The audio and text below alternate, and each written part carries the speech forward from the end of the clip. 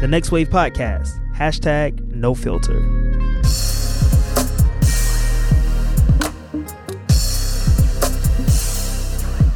What's good, everybody, and welcome to episode 2 of the #NoFilter Podcast, Beefing with the Boss.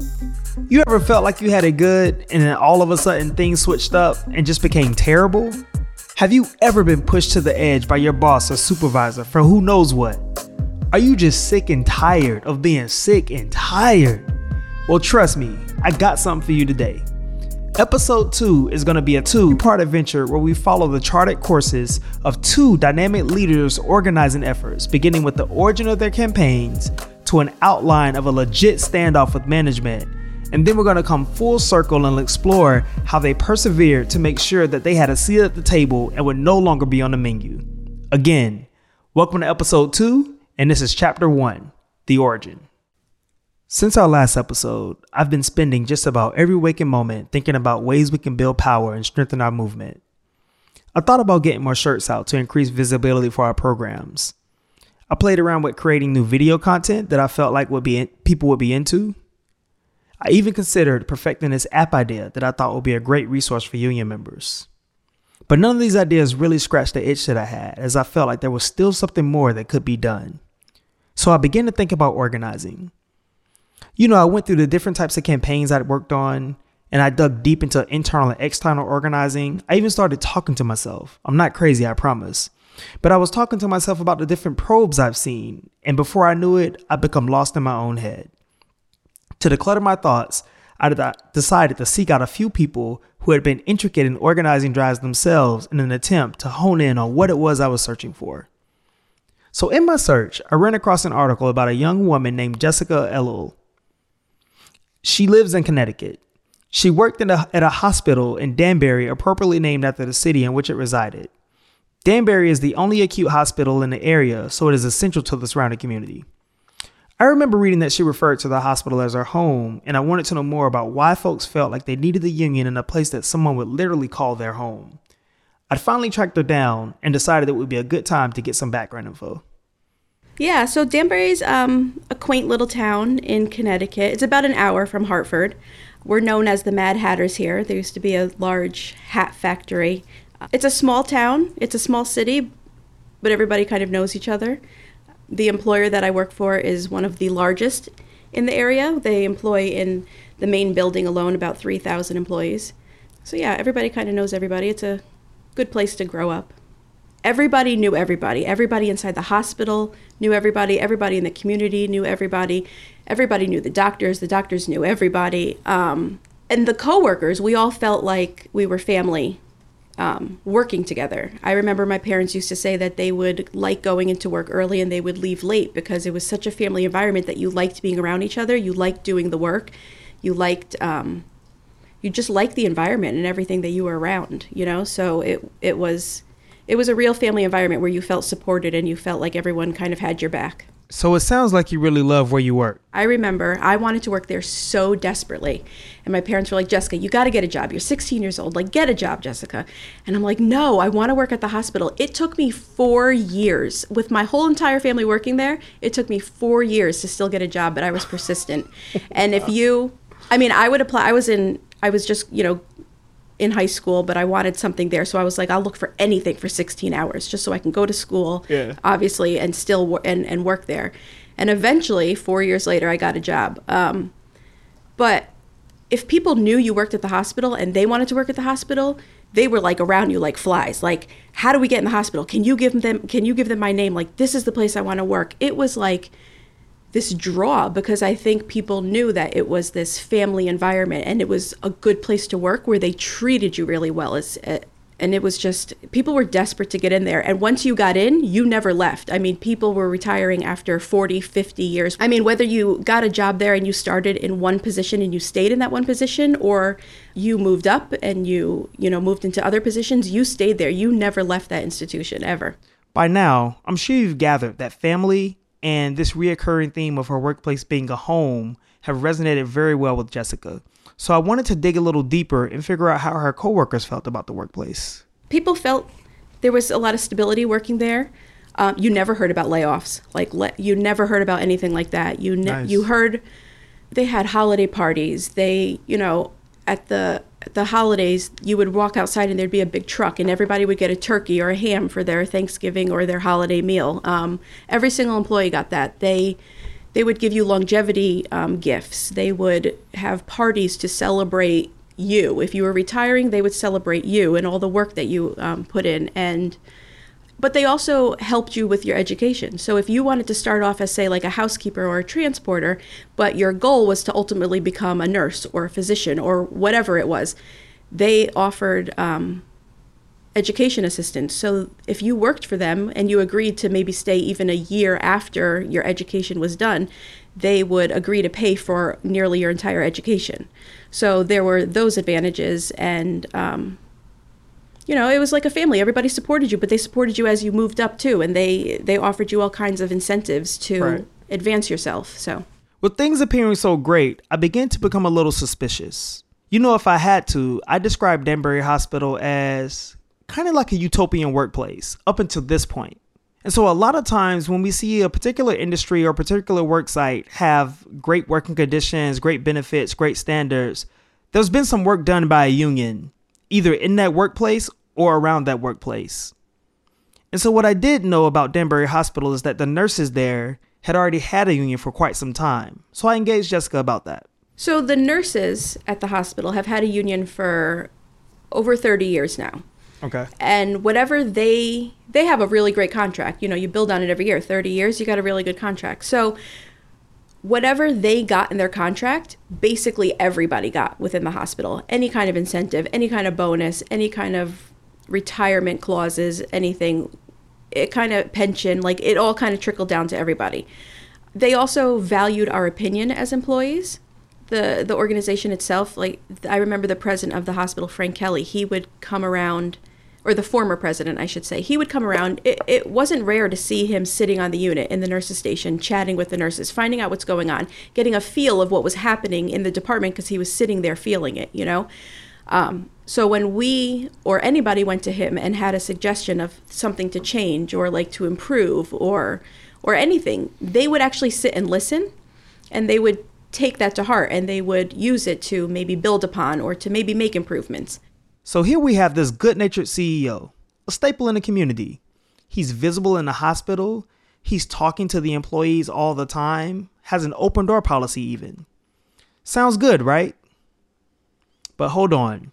Here's a plot twist. There was a change when Mr. Kelly retired, where they appointed a new president. He still is. Well, now he's the CEO, but at the time he was the new president, and everyone thought this would be a great thing. He was a physician, a well-respected physician who even took care of my own family members, and people in the hospital said, this is going to be great. He's worked on the units. He's seen everything. He knows how difficult it can be for us at times, right, when we're in the thick of it. This is going to be a great thing. And it ended up not being, because as soon as he got into that position, it was like cut after cut after cut. It was more of a dictatorship than a partnership. And because the nurses were lucky enough to have their contract, they couldn't really take anything away from them. Right. So it all fell on the backs of everyone who didn't have a contract. It opened our eyes, and we said, wait a minute, we used to have a say in our working conditions, and now we don't. I couldn't stop my mind from wondering as Jessica spoke. The new person had come in and shaken things up for the entire hospital. I felt like I was prying, but I had to get more details. We had to pause our conversation briefly, but when we resumed, my fears were realized. We get shift differentials. If you work evening shift or night shift, you get shift differentials. I remember shortly after, for me in particular, shortly after he became president, I accepted a job on the evening shift, the same department, doing the same thing I'm doing. I just went to evening shift, and I figured, I had payroll figured it out. Look, I was going to make another 10 grand a year by picking up one extra shift a day plus the differential. I was going to make an extra 10 grand, and I was nice. like, why wouldn't I do this, right? 2 weeks after I accepted that, he decided to cut the differentials in half. So now I wasn't making 10 grand extra a year. I was now making maybe 2 grand extra a year. Ooh. So, but the nurses kept their differential. They had it in their contract, They cut the differentials. They cut they stopped the 403B. They kept the 401. They started a 401k. They stopped the 403B for the retirement plan. They froze pensions for majority of people except the nurses because of their contract. They cut the education. So now instead of, it didn't matter what your control hours were, you still were able to get reimbursement for education. And they cut that. They now required a certain amount of control hours that a lot of employees couldn't obtain because they couldn't go to school full time and work full time and obtain the level that was necessary now to get the reimbursement. Right. So that impacted a lot of people. They stopped the holiday parties, which was great because it was almost like a team building exercise to go to these parties to kind of let loose and dance and have fun with your coworkers, you know? Mm-hmm. They cut those parties. They stopped with the hams and the turkeys. And listen, if you're a housekeeper who's making $11 an hour, you relied on that turkey for your Thanksgiving meal. You know what I mean? So that was huge. People were really upset that they cut the hams and the turkeys. It was a lot of little things that they cut, but it made a really big impact. I couldn't stop my mind from racing as Jessica spoke. This new CEO had come in and shaken things up for the entire hospital. I felt like I was prying, but I had to get more details. We had to pause on our conversation briefly, but when we resumed, I wanted to dig right into what conditions had changed. It wasn't rare to have like 6 nurses on a unit for every shift and 4 nurses' aides, right? So there's a lot, plus a unit coordinator. So there's a lot of people to go around to care for the patients. You had like maybe 6 patients apiece, right? That's a good number to be able to care for the patients. And then when the cuts started happening, it's like you're taking care of 12 patients or more apiece, you know, and you can't do everything for the patient. You can't do what's required to care for the patient when you have that many patients, especially in acute care settings, you know? So the patients started to feel that. The patients, I mean, we have patients now, and management has said to us, do not go into a room and tell them, I'm sorry, I was busy with another patient, or I couldn't get to you because of whatever. And we tell them, we don't have to say anything to anybody. They apologize to us. They're like, I'm sorry, I know you're busy. I need help getting to the bathroom, or like whatever it is, or I'm sorry to bother you. I just need pain meds. It's like, it kills you when they say that to you because it's like you don't ever want them to feel that way. So this transition was obviously tough on the staff in relation to the patients, but I really wanted to see how exactly the patients experience, you know, this recent change in cuts and cutbacks and how the short staffing impacted them and affected their lives.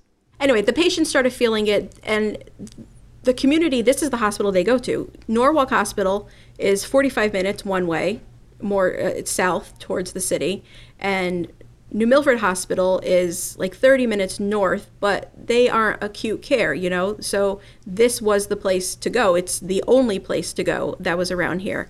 Unless you want to go into the city, unless you want to go all the way into New York. So, but also if you were sick, you wanted to come to Danbury Hospital. You wanted to be cared for by the community. You wanted to be cared for by the doctors and the staff that you know and that you were comfortable with, you know? So when these cuts started happening and it started affecting the patients and they started seeing it and they started feeling it, it was like, what do we do? Like, I'm going to go to the hospital, I'm going to sit in the ER for 3 hours before I get seen, or I'm going to go to the units, I'm going to be admitted, and I'm going to have to wait 45 minutes for my pain meds, or I have to go to the bathroom, and this person is taking care of 12 patients, how can they possibly get to me? So it started to really change the way people thought about the institution as a whole. She went on to describe how she and her coworkers loved the patients, and I began to gather that this was the final straw for many folks. So, seeing that things had drastically changed for the patients and staff, I felt like this was the aha moment for Jessica and her coworkers. I felt like this was their origin moment. So we would kind of whisper to each other at work, but we were kind of new to it, right? So we didn't really, we knew that it would be controversial if we just like openly talked about bringing in a union. Why so? How so? I feel like management would kind of be like, wait a minute, what's happening here? Like, you know, not really be like, okay, guys, let's help you organize, you know? Right. Where it would be like, wait a minute, what are you doing? Like, why do you need a voice? Like, what do you mean you need a voice? No, you work for us. You listen to us. No. So we started meeting at McDonald's after work. We all worked different shifts too. That was the thing. So I was like on evenings. A couple people were on evenings. A couple people were overnights. A couple people were days. So we would meet anywhere, at any time, at any hour. We'd meet at a Dunkin' Donuts, at a Starbucks, at a McDonald's. We would meet anywhere. We would meet in the lounge. We would meet in a storage closet in the hospital if nobody was around. But we would be smart about it because I'd be like, okay, I'm on my 15-minute break. I'll run downstairs and I'll meet you now. Or like, I'll take my dinner break. I'll bring my sandwich, but I'll run downstairs and I'll meet you now. So it wasn't like they can come after us and be like, what were you doing off of the unit for 30 minutes, you know? Right. So we were smart about it, but we were also kind of stealthy. We would meet anywhere at any time for any reason and discuss it. Then we have Crystal, a young case manager in Chicago working with inner city youth. She's had some challenges organizing at her facility, but has also had real victories that landed her and her coworkers at the bargaining table. Everybody has their personal reason as to why they've, voted the union in. I think from my perspective, there was a lot of nepotism. There was a lot of favoritism, and it was the lack of resources for us to be able to better serve the youth. So tell me about UCAN. It sounds like UCAN is in the heart of the city, right? Well, so we have various locations. We're all across the city and out in the suburbs as well. Currently, the residential treatment facility is located on the west side of Chicago in the North Lawndale community. So what are some of the things that UCAN offers, or what are some of the things that you like about working at UCAN? UCAN does a really good job of covering pretty much all aspects of what a community or what an individual would need. So the residential building where I am located right now, we have a full gym. So that is offered to the community. They can come in. Other organizations can use our facility as well. Now, inner city Chicago has a bad name in terms of violence. How does this affect your work, or does it impact your job and where you work at all? Well, it impacts our job as direct, social service providers and direct care workers, because it's our job to keep them safe. Right.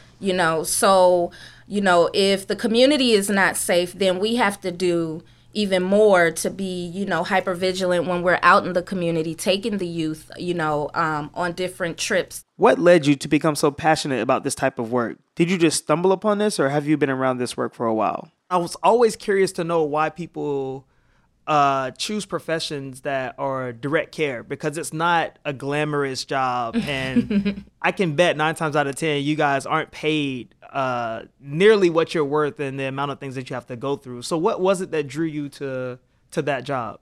Well, I come from a family of politicians. My parents were both politicians. So community service, civic service, grassroots organization, all of that was, ingrained and instilled in me as a kid. Considering this work is so necessary yet so emotionally draining, I will hope that they pay the staff well.